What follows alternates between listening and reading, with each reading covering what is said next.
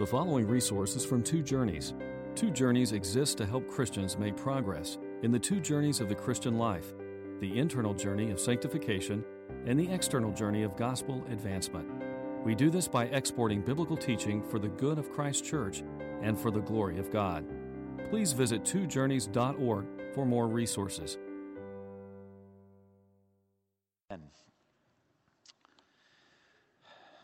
I have to be honest with you, I have always struggled with prayer my entire Christian life.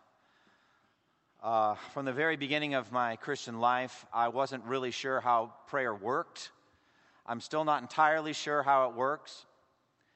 I remember early, maybe a few months after I came to Christ, I was being discipled by a guy with Campus Crusade for Christ, and we were working on a car. I'll never forget this, and I was trying to get a spark plug changed. It just wouldn't work, and we worked on it together for about an hour to the point where I couldn't even look at the car anymore. I was so frustrated by this, and he said, "Why don't we pray?" I said, well, why should we pray? He said, "What?" I said, "Well, why should we pray? God's just going to do what he's going to do anyway." And he rebuked me without giving me an answer to that deep theological question. We never did get that spark plug in. I'll never forget driving my car with one of the spark plugs out. Sounds worse than if it has no muffler. And I'll never forget the guy running out and telling me to turn the engine off. I'll never forget that. And he said, "One of the spark plugs is missing." Well, we knew that. And said, "Well, we couldn't get the spark plug in." And he looked at me like I was lower than a worm. "You couldn't get a spark plug in." He said, "Give it to me." And he took his spark plug in his hand, reached back like that, and his hand came back empty. I said, "Where are you going?" He said, "I'm getting a wrench to tighten it. It's in." It was just like that. I felt like a total loser. Now, Tim, my discipler, later said, "God answered our prayer. The spark plug got put in." I said, "Yeah, but I didn't want all that trouble, and I didn't want to be ashamed." And still, those words that I spoke years ago have plagued me and haunted me in reference to prayer. Why should I pray? God's going to do what he's going to do anyway. Have you ever struggled with prayer? Do you struggle now? Would any of you say that your prayer lives are exactly what they should be? Well, I don't know anyone that would say that. Even those that are flourishing the most in prayer still yearn for more. There was a time in Luke 11 when Jesus' disciples came upon him praying, and they watched him praying, and they watched him finish his time of prayer. And they said to him, "Lord, teach us to pray."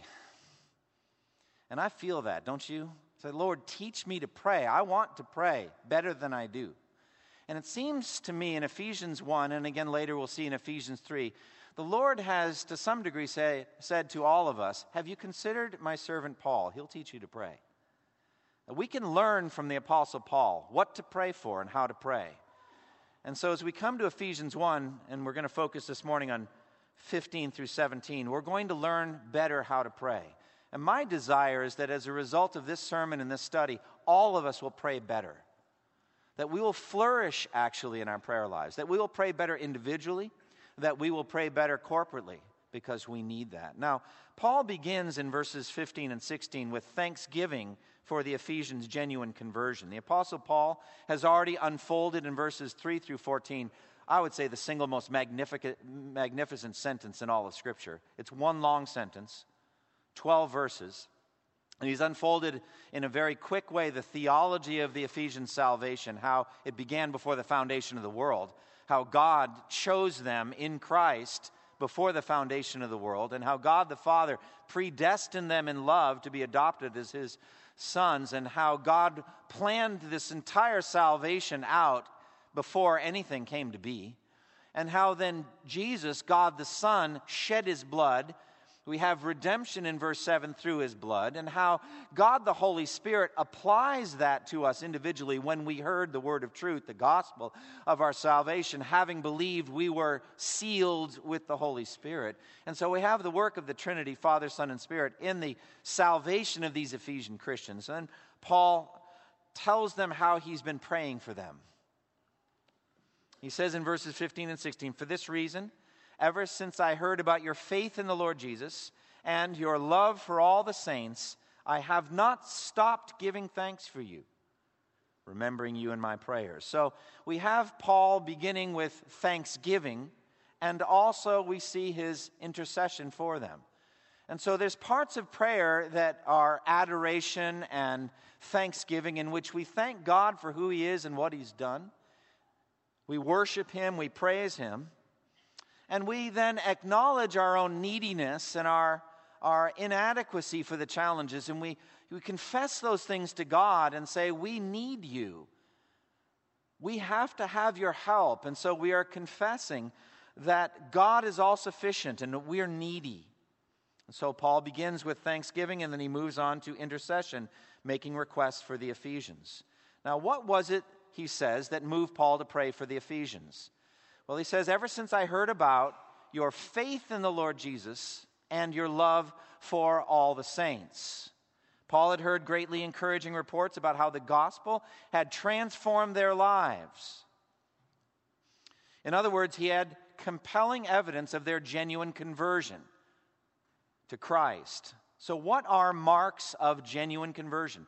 How can you know that you're born again? How can you know that you're elect? How can you know that you are saved? Well, he talks first about faith in the Lord Jesus. It's not enough for someone to believe in God. A lot of people say they believe in God. Jews believe in God. Muslims will say they believe in God. Hindus believe in God. Paul is moved specifically by their reports of their faith in the Lord Jesus. They believe in the Lord Jesus, he says. Now, the gospel came to Ephesus, and at the center of the gospel is the truth about the Lord Jesus. This cuts to the center of what a sinner has to believe to be saved. Jesus is the center of the gospel, specifically His saving work on the cross. Look again at verse 7. In Him, that is in Jesus, we have redemption through His blood, the forgiveness of sins. So faith in the Lord Jesus means I have renounced any effort at self-salvation. I am not self-sufficient. I cannot atone for my own sins. I am a sinner. I have cast myself on the saving work of Jesus on the cross. I have trusted in Him to save me. But who was this person who died on the cross? Who was this individual? So the simple two words, Lord Jesus, sums up a lot of doctrine about the Christian religion. Lord emphasizes the deity of Christ, and Jesus emphasizes the humanity. So this man, this human being, born of the Virgin Mary, in the ordinary way as a baby, who was raised and who grew physically, grew in wisdom and stature and favor with God and man, who just grew up before the eyes of witnesses, of neighbors who saw him grow up from a little boy, who had flesh and bones and blood, who needed food and air and water in order to survive, who in many ways was just the same as you and me. He had no physical appearance or beauty or majesty. There was nothing in his appearance that was unique.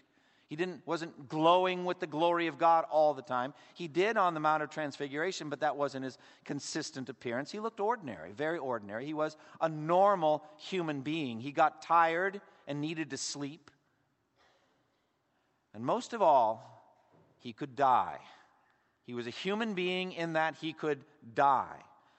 So that's the humanity of Jesus. We also see the deity of Christ, the Lord. The deity of Christ. We believe that Jesus is God in the flesh, that He's truly the Lord Jesus Christ. The Ephesians came to believe that their Savior was not only human, able to shed His blood and die, but also God, as proven by His resurrection from the dead. He was declared with power to be the Son of God by His resurrection from the dead. And this is essential to our salvation. It says in Romans 10:9, if you confess with your mouth Jesus is Lord, and if you believe in your heart that God raised Him from the dead, you will be saved. So you have to confess the deity of this man, Jesus. And this confession, this conviction that Jesus, who lived 2,000 years ago, was actually God in the flesh, can only come about by the direct working of the Holy Spirit of God on your heart. Only if the Holy Spirit of God works on you and in you will you ever be able, truthfully, to make the confession, Jesus is Lord. It says in 1 Corinthians 12:3, no one can say Jesus is Lord except by the Holy Spirit. So we can never make that confession except by the direct action of the Spirit of God. Now, Paul believed and had heard that these Ephesians could make that confession. They believed in the Lord Jesus. They had left their pagan ways, their belief in many gods and goddesses. They turned their backs on all of that. And they believed that the Lord Jesus was their personal Savior and their God. This is the first evidence of their genuine conversion. Secondly, he talks about their love for all the saints. This is the other great transformation in the Holy Spirit. Not only vertically, believing in the triune God and Father, Son, and Holy Spirit, believing that Jesus is God vertically, but horizontally, it transforms how you treat others, and especially how you treat other Christians, how you feel about other Christians. Your love for all the saints, he mentions. Now, the natural man, not born again, has no desire, no special desire for fellowship with other Christians. I know I didn't. Before I was converted, I didn't like Christians. I didn't want to be around them. I think the Apostle Paul would say I was in the exact same condition, brother. I didn't like Christians at all. As a matter of fact, I used to drag them off to prison, both men and women. And so Paul hated other Christians. He had no desire for fellowship with them. So non-Christians tend to see us Christians in a number of bad ways. See us as narrow-minded bigots, perhaps. You're going to hear that kind of expression more and more as the 21st century unfolds here in the U.S. Narrow-minded bigots. Killjoys, hypocrites, perhaps uneducated in some ways, worthy of mockery and disdain. This is the way that non-Christians see Christians. But once someone has been genuinely born again, that all changes. It is impossible to love the Father and not love his children. And so one of the great evidences of the transforming work of the Spirit of God is your love for all the saints, for other Christians. How can we explain this? How can we explain that I would say any genuine Christian who's sitting listening to me today would much rather be in the extended presence of another Spirit-filled Christian than even the most famous or influential or fascinating or athletically skillful non-Christian for a day? I would much rather spend the day or travel with a Christian, a Spirit-filled Christian, than even the most famous or influential non-Christian. I think you all know exactly why. What fellowship does light have with darkness? What are we going to talk about? We're going to disagree about the most important things. It doesn't mean we can't have a communication or relationship, and we do try. When I was telling you, I have deep love and attraction for other Christians, even if I've never met them. And you know what I'm talking about. You could be with another Christian from another country. You could not even share the same language, but through a translator, you have immediate fellowship with that person, man or woman, a boy or girl. And it's beautiful, the love for all the saints. The Holy Spirit had worked in these Ephesians a genuine conversion, a genuine work of conversion, a belief in the deity of Christ, the Lord Jesus, and a genuine love for all the saints. So let me just stop and apply this right now to you. Do you see these two things in your life? Can you rightly assess yourself and say, I believe that Jesus is Lord. I believe in the deity of Jesus. I believe that he died on the cross for my sins. I believe that I am a sinner saved by the grace of the Lord Jesus. And I have called on the name of the Lord Jesus for my salvation. I believe that God raised him from the dead, proving that he is Lord. Can you make that assertion? And is it played out in your life by the way you treat other Christians? The genuine love you have for the brothers and sisters. 1 John says a lot about this. You can't say, I love God and hate your brother. And so if you're a genuine Christian, you're going to love other Christians. Do you see these evidences in yourself? And if not, I just plead with you now to trust in Christ for the salvation of your soul. It could be, as Daniel said earlier, this is the very reason why you came here today. That perhaps for the first time you understand the gospel and now you call on the name of the Lord for your own salvation. Well, Paul goes from this evidence that they're genuinely born again to thanksgiving to the God who brought it all about. And I think this is just so vital. It could be that some of us are depressed and sad and struggling in life because we don't give thanks enough. We're not thankful to God in any and every circumstance. We haven't learned the discipline of thanking God at all times. And so these two evidences of genuine conversion move Paul to thanksgiving. He thanked God because God the Father had sovereignly worked these things out through Jesus Christ by the Holy Spirit. So Paul gave credit where credit is due. It's so important that we see the theology of thanksgiving. And there's so many things I could say about that, but what I want to go to is you thank the one responsible. the one who gave the gift, you say thank you to that one. And so we see the sovereignty of God in salvation by what Paul thanks God for. He thinks God's responsible for their salvation, and so he thanks God for it. I see the same thing in Romans 6:17. It's one of my favorite theology of thanksgiving verses. Romans 6:17 says this: "Thanks be to God that though you used to be slaves to sin, you wholeheartedly obeyed that form of teaching to which you were entrusted." I preached a sermon once with this simplified title from Romans 6:17. Thank God you obeyed. Now, meditate on that the rest of the afternoon. How in the world can I give God credit for something I did? Paul did. Thank God you obeyed. Thank God you believed. Thank God you repented. It is God who worked these things in you. Thank God you're a Christian. And Paul does that. He gives thanks. Paul continually thanked God for his own conversion, but here he goes beyond that. He thanks God for other people's conversion. Thank God you obeyed. Not just thank God I obeyed. I'm grateful for that. Oh, eternally grateful. But I'm grateful for your salvation too. And as a matter of fact, the more I think about it, the more I think it's reasonable to be equally thankful for your salvation as for mine. The same God worked them both. And so I am growing in that discipline of thanking God. And I know when I get to heaven, I will be equally thankful for the salvation of all of my brothers and sisters in Christ as I am for my own. Because it will be a clear display of the sovereign grace of God.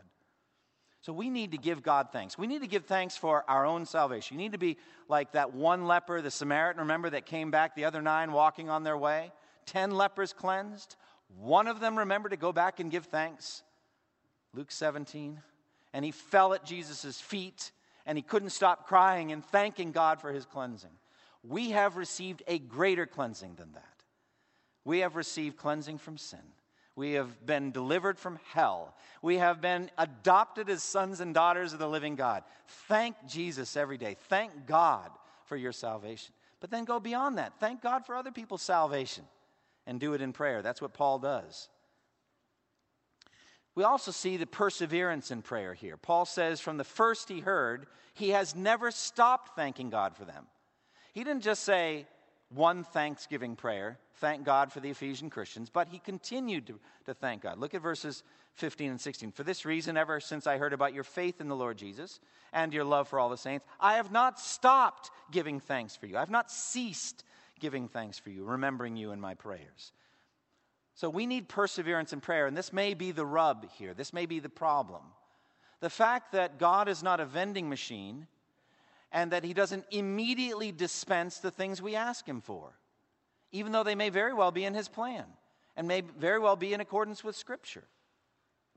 And so in Luke 18, verse 1, Jesus taught them the parable of the persistent widow for the reason that they should always pray and never give up. Why are we tempted to give up? Because God's timetable is not our own. Because God will not be ruled by us. He's a king. We are the suppliants. We are the servants asking for grace and mercy. He's not the servant, the slave that comes immediately and does whatever we ask. But he takes into consideration our requests and does what his wise plan has ordained to do. Also because prayer is meant to transform us as well as to transform circumstances. And so we are to be genuinely, gradually, consistently transformed by a habit of prayer.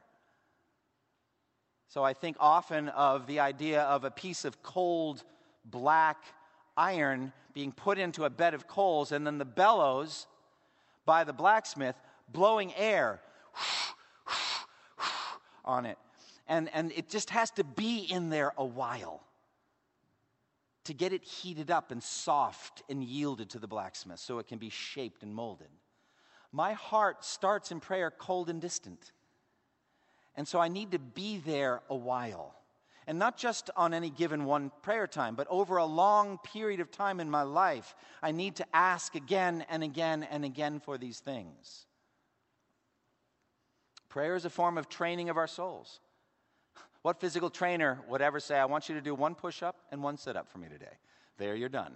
I know you'd love a trainer like that, but you would have as kind of a secret instinct that he or she wasn't doing you much good.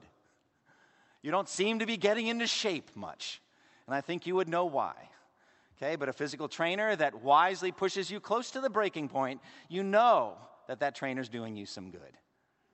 And so the Lord doesn't instantly answer our prayers. He wants us to grow and develop in maturity, to learn how dependent we are on Him, to care more about the things we're praying for. And so we need perseverance in prayer. And so Paul prays day after day. He refused to rest. He refused to cease. And he continued to give thanks for them. God was as worthy of thanksgiving on Wednesday as he had been on Tuesday or the previous week. It never changes. God's immutable. And so he always is worthy of thanksgiving. So Paul literally made remembrance. He continued to think about them, remembering their names. He spoke their names to God in prayer, and so should we be in our prayer lives. We notice he also gives prayer to the God of our Lord Jesus Christ, the Father of glory. Look at verse 17, that the God of our Lord Jesus Christ, the Father of glory, may give you a spirit of wisdom and of revelation in the knowledge of Him. So Paul's prayer is directed to God the Father. Now here I want to just give you a Trinitarian theology of prayer based on scriptural evidence. The usual pattern for prayer is that prayer is made to God the Father by the mediating work of God the Son, Jesus, in the power of the Holy Spirit. As far as I know, there is no biblical evidence whatsoever for prayer directly to the Holy Spirit. As far as I can find, there's only one prayer in the New Testament directly to Jesus. And that is when Stephen was being martyred, and he looked up and he saw heaven open and Jesus standing at the right hand of the Father. And he said, Lord Jesus, receive my spirit. Now, I don't think it's wrong to pray to Jesus or wrong to pray to the Holy Spirit. Considering the Holy Spirit, if you can blaspheme to the Spirit, why couldn't you speak or address the Spirit? I think you can. But I think the Bible gives us this pattern of prayer to the Father. One thing I'm concerned about is that people have a reluctance to come to the Father that they don't feel toward Jesus. And that they're much more, have more of affinity toward Jesus than to the Father. That would be completely wrong and heartbreaking. Jesus came to bring us to the Father. He came to be the mediator to point us to the Father. He always wanted us to be able to see the Father in Him. He came to reveal the Father to us. And so we should pray. The regular pattern would be prayer to God the Father through the mediating work of Jesus by the power of the Holy Spirit. I think we see that in Ephesians 2:18. Maybe you could look ahead just a few verses or maybe the next page. But it says in Ephesians 2:18, for through Him, that is through Jesus, that's the mediatorial work, like He's a new and living way open for us. Through Him, we both, Jews and Gentiles, have access to the Father by one Spirit. That's a Trinitarian verse in prayer. And so we have access to the Father, prayer goes to the Father. And we get there by the mediatorial work of Jesus on the cross. So I think true prayer should begin with remembering who you're speaking to. I think we should stop. We should pause. We should be extremely reverential as we go into pray. I love what it says in Ecclesiastes chapter 5. He said, do not be quick with your mouth, and do not be hasty in your heart to utter anything before God. God is in heaven, and you are on earth, so let your words be few. Now, that's all about reverence, isn't it? Don't just run glibly into God's presence. Pause, stop, be mindful. Our Father in heaven, hallowed be your name. That kind of thing, a sense of the greatness and majesty of God. Let's think about it. He is the God of our Lord Jesus Christ, the Father of glory. Think about that before you go in. Now, what does Paul mean by the God of our Lord Jesus Christ? Well, this is an identifier of God. Which God are we praying to? Remember how Paul was in Athens, and he saw some shrine that was marked with these words, to an unknown God. Well, they were polytheists, so they're trying to cover all the bases. I wonder if that unknown God would have been pleased with that or offended. But we're not polytheists. We don't believe in an unknown God. We believe in one God, and that He has revealed Himself to us by means of his Son, the Lord Jesus Christ, and by means of the Scripture. The Holy Spirit's work in the Scripture and in creation. So God identifies himself. In the Old Testament, you see this again and again. I am the God of Abraham. Or I am the God who appeared to you at Bethel.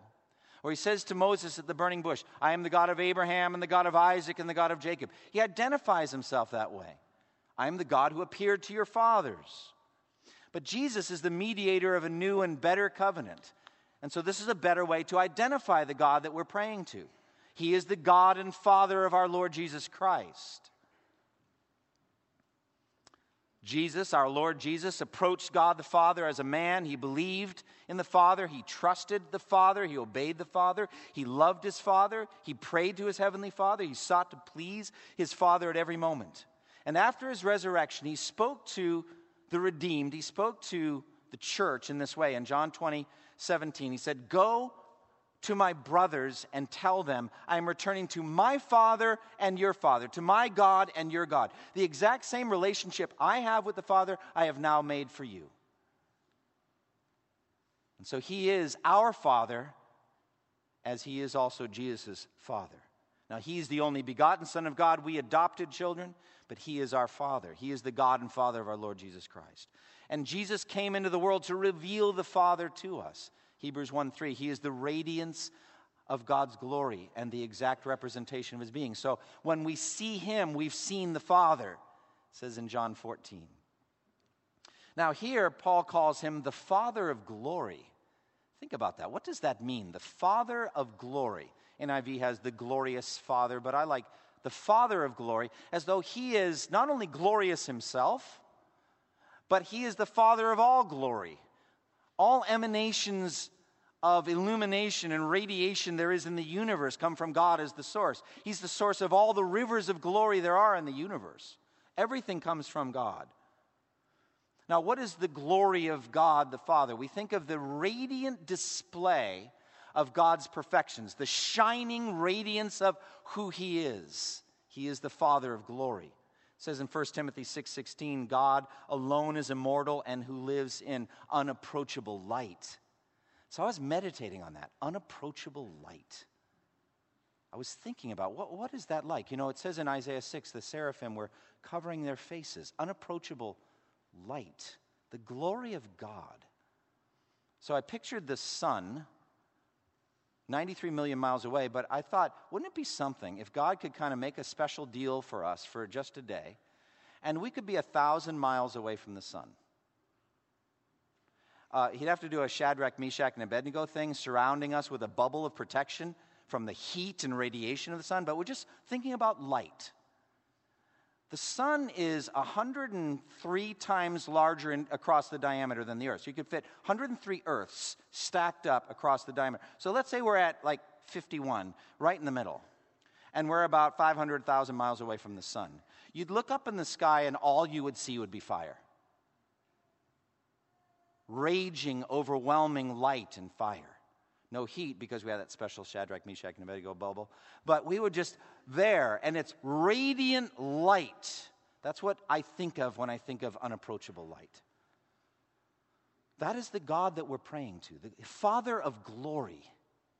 There will come a day in the new heaven and the new earth where the sun will be gone, the moon and the stars will be gone, and the whole world will shine, will be radiating with the glory of God through Jesus. That's the Father of glory.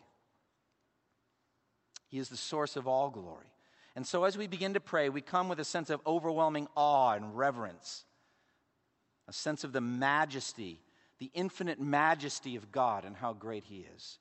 Now, what is the goal of this prayer? Well, it's knowing God. Look again at verse 17. That the God of our Lord Jesus Christ, the Father of glory, may give you a spirit of wisdom and of revelation in the knowledge of him. Now, this is the first of a series of intercessions. We're not going to deal with the rest of them today. There's just too many of them, and they're wonderful. But we're just going to zero in on the first intercession. We come to God because he is capable of giving us infinitely more than all we could ask or imagine. We glorify God by asking for great things because he's a great God, and God wants us to make our requests known to him. And the first request should be, oh God, I want to know you better. And I want this brother and this sister to know you better. That's what I want. I want the knowledge of God. Now, Paul's going to pray many more things than this, but he starts with this, that the Ephesian Christians would have the spirit of wisdom and revelation in the knowledge of God, that they would know him.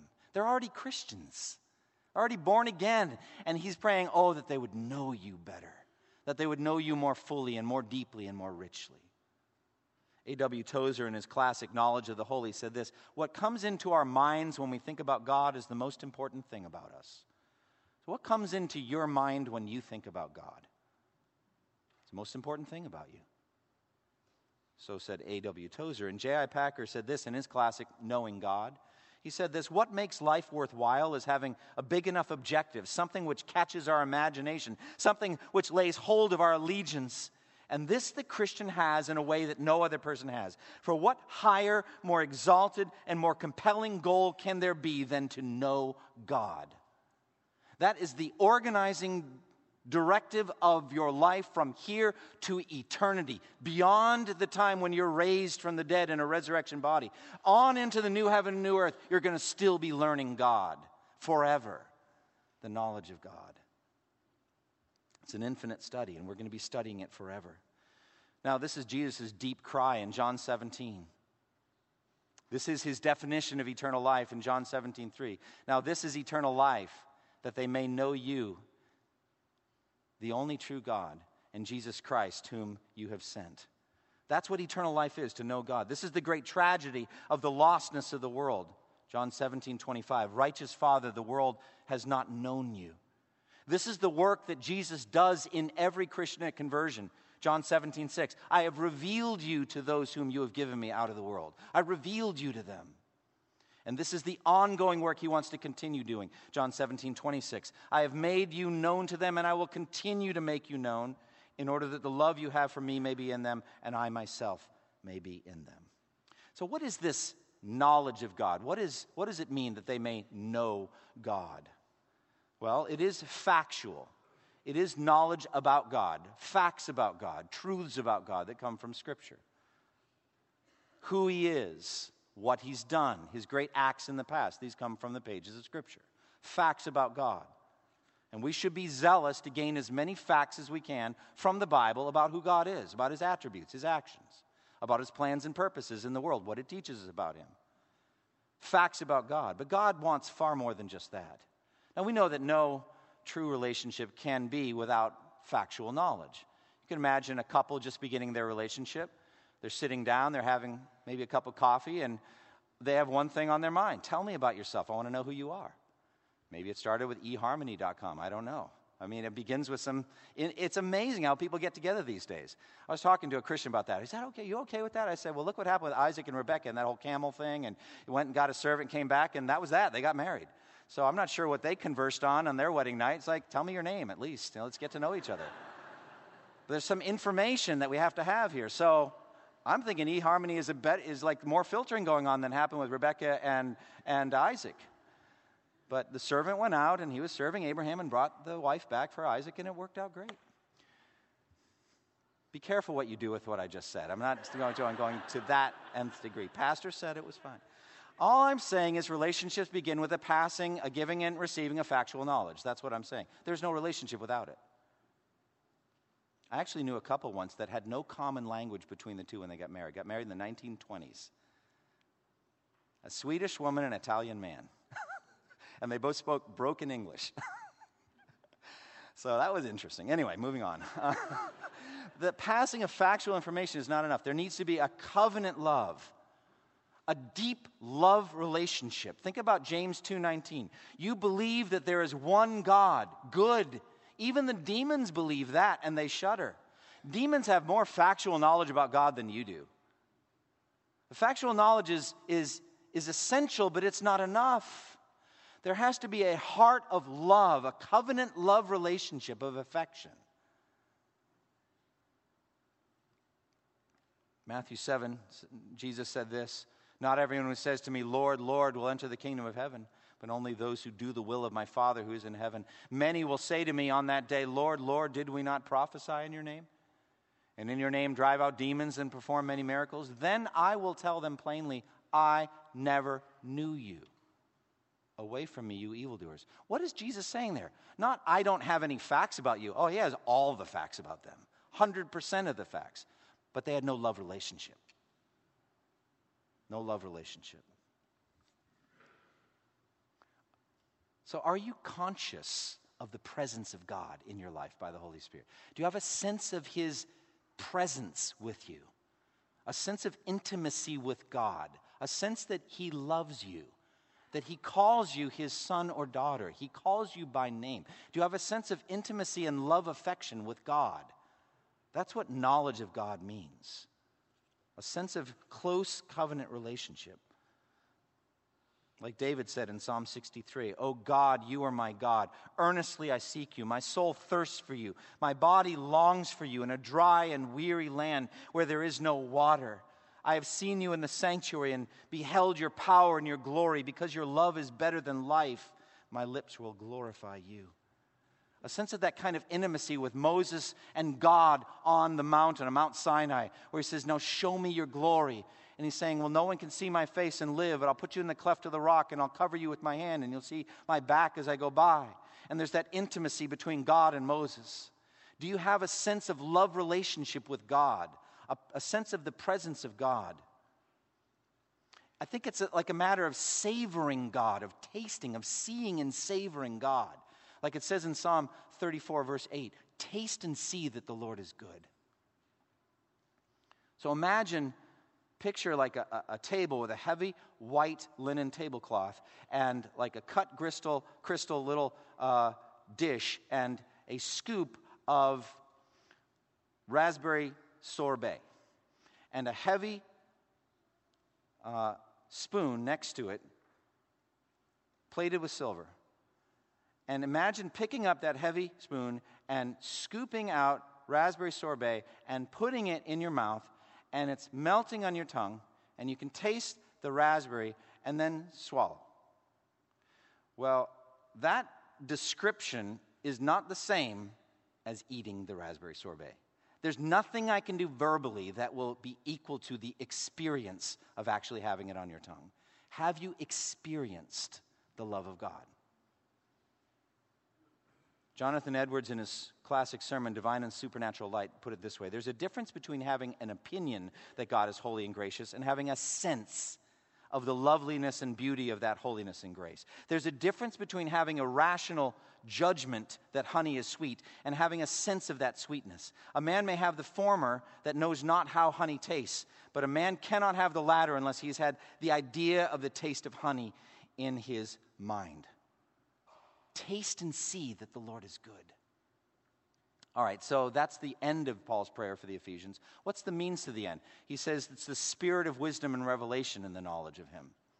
Well, here I believe, different than I think almost every English translation, that the S in spirit should be capitalized. I don't know if it is in the ESV. I know it's not in the NIV. So what's the difference between lowercase spirit and uppercase spirit? Well, uppercase spirit would refer to the third person of the Trinity, the Holy Spirit.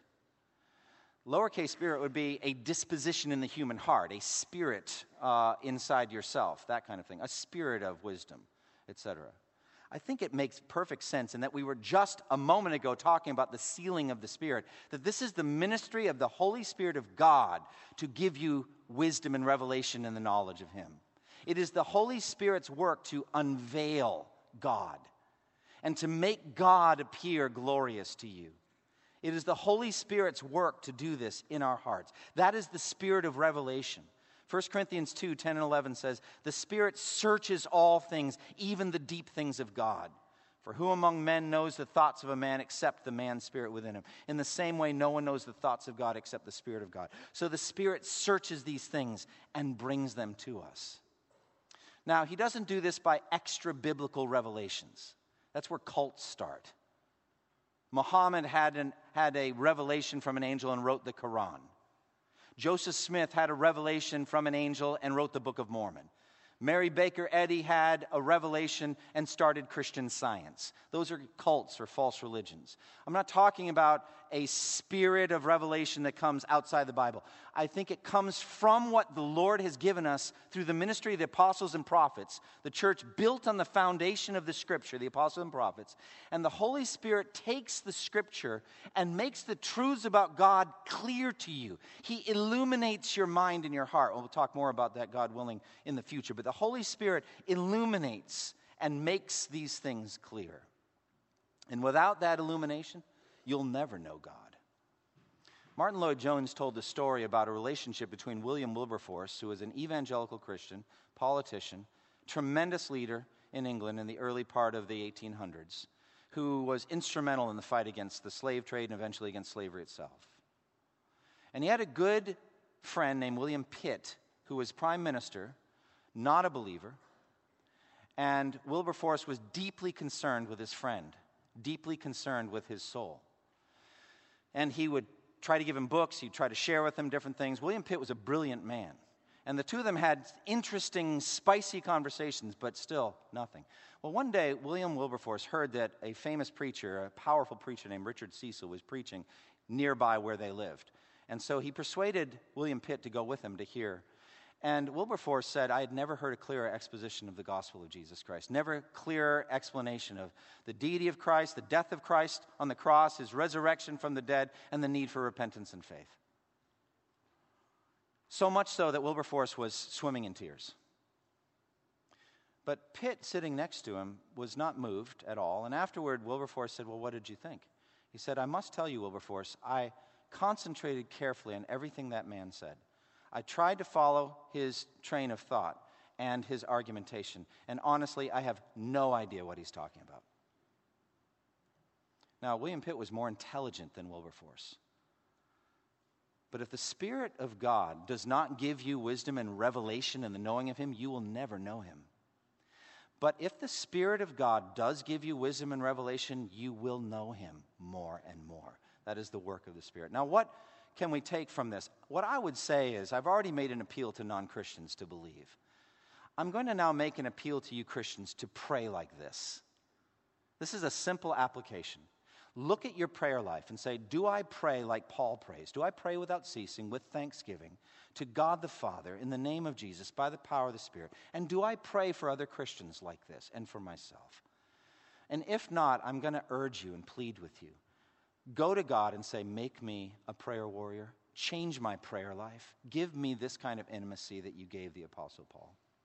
Well, we're going to transition now to a time of celebration of the Lord's Supper. I'm going to close the sermon in prayer now, and then I'm going to ask the deacons to come up and we'll partake. Father, we thank you for what we've learned in Ephesians concerning Paul's prayer life and concerning what he prayed for the Ephesian Christians, and we give you thanks for it. And we ask that you would transform our prayer lives, O Lord. Make us powerful prayer warriors. Enable us, O Lord, to pray as Paul prayed for the Ephesian Christians, that we would see an unleashing of power here in First Baptist Church as we have never seen before, even in our lifetime. We pray in Jesus' name. Amen. Thank you for listening to this resource from twojourneys.org. Feel free to use and share this content to spread the knowledge of God and build His kingdom. Only we ask that you do so for non-commercial purposes and in accordance with the copyright policy found at twojourneys.org.